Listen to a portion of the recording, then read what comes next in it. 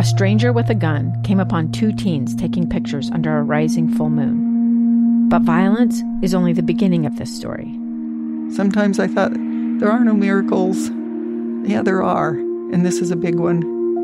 I'm Amy Donaldson, and I've spent my career talking about how lives are undone by violence. The Letter is a podcast about how lives are remade.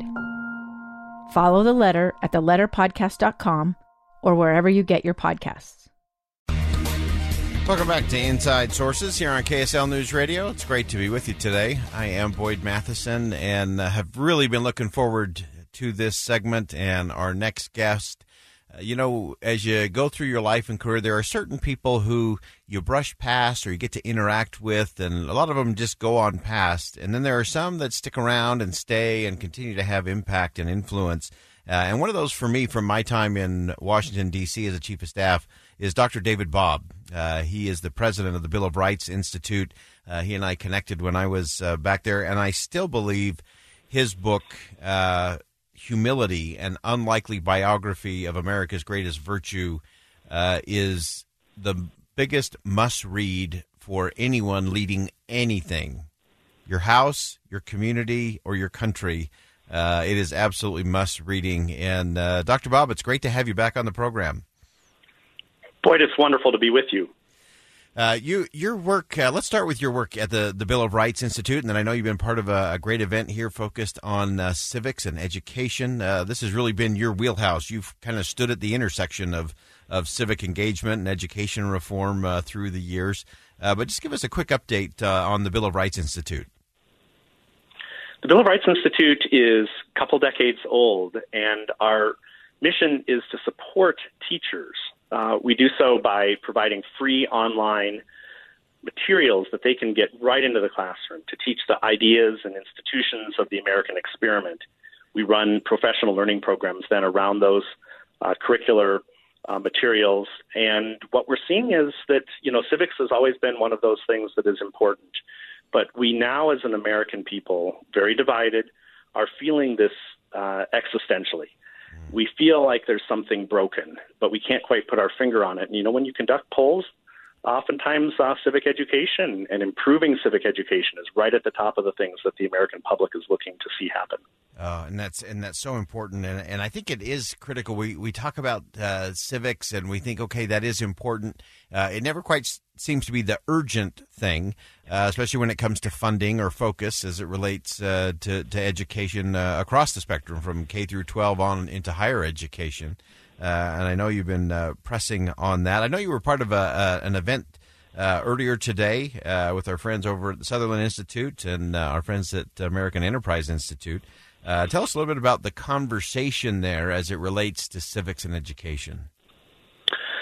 One of the things that we really wanted to do in this event, which was titled Civics, a Rediscovery, is take our cue not from Washington, not even from the state legislature here in Utah, but really from where is the sentiment amongst citizens.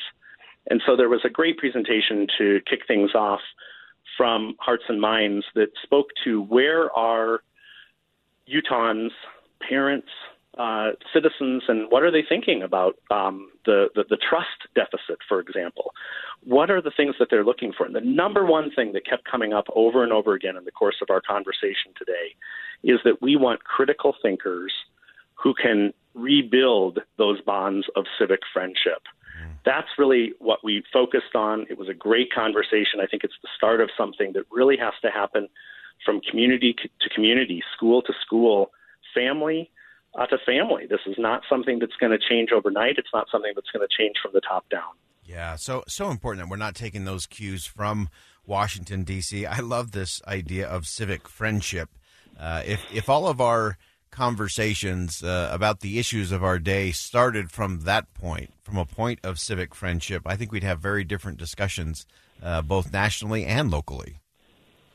Yeah, and it's not kind of a mealy-mouthed, milquetoast, let's just meet in the middle kind of a thing, right? No. It's not the kind of sappy stuff that you sometimes see that poses as political compromise. What it really is saying is we're going to have differences. That's a given. We're a huge country. We have 330 million people.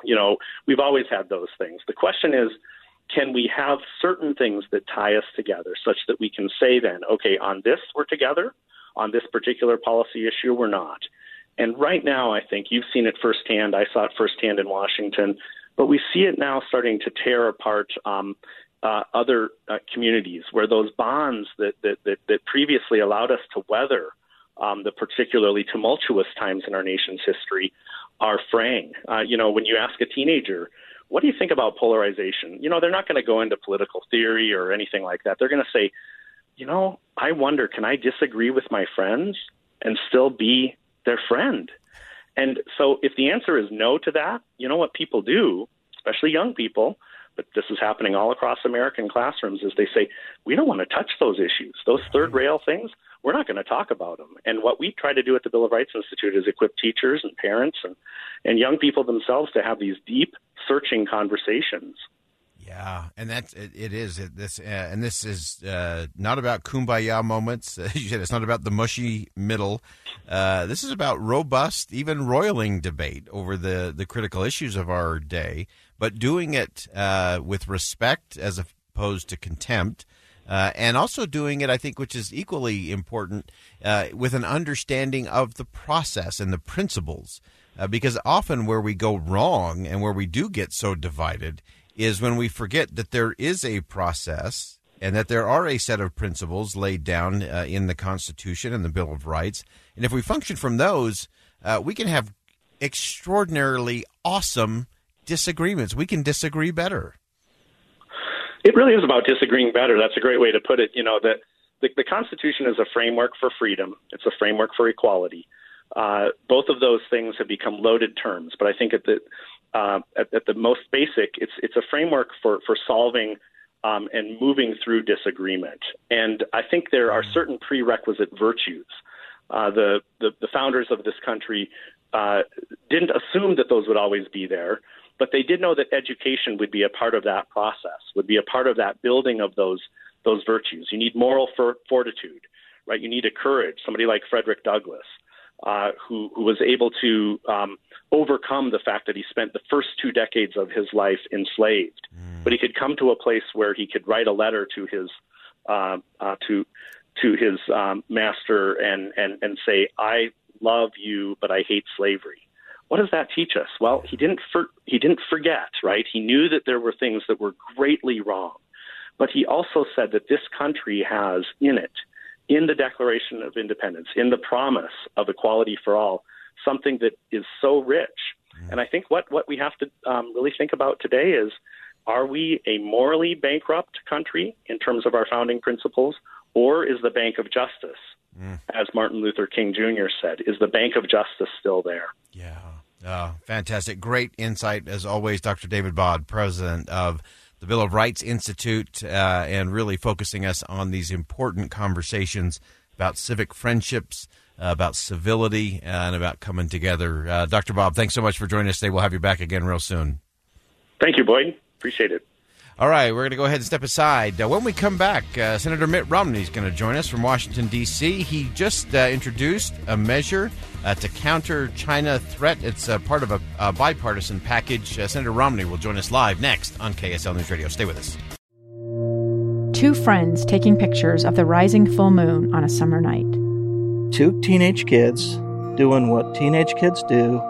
When a stranger with a gun and a death wish changed everything. It was violent, it was senseless, and I will never understand it, I will never accept it. I'm Amy Donaldson, and unfortunately, we're all too familiar with stories about how violence shatters lives. But what we rarely see is how they are rebuilt. In a new podcast, The Letter, we relive tragedy, but only so we can hear the rest of the story. The struggle to reclaim lives, the realities of grief, and the possibilities of forgiveness. I believe in miracles. Sometimes I thought, there are no miracles. Yeah, there are, and this is a big one. Follow The Letter at theletterpodcast.com or wherever you get your podcasts.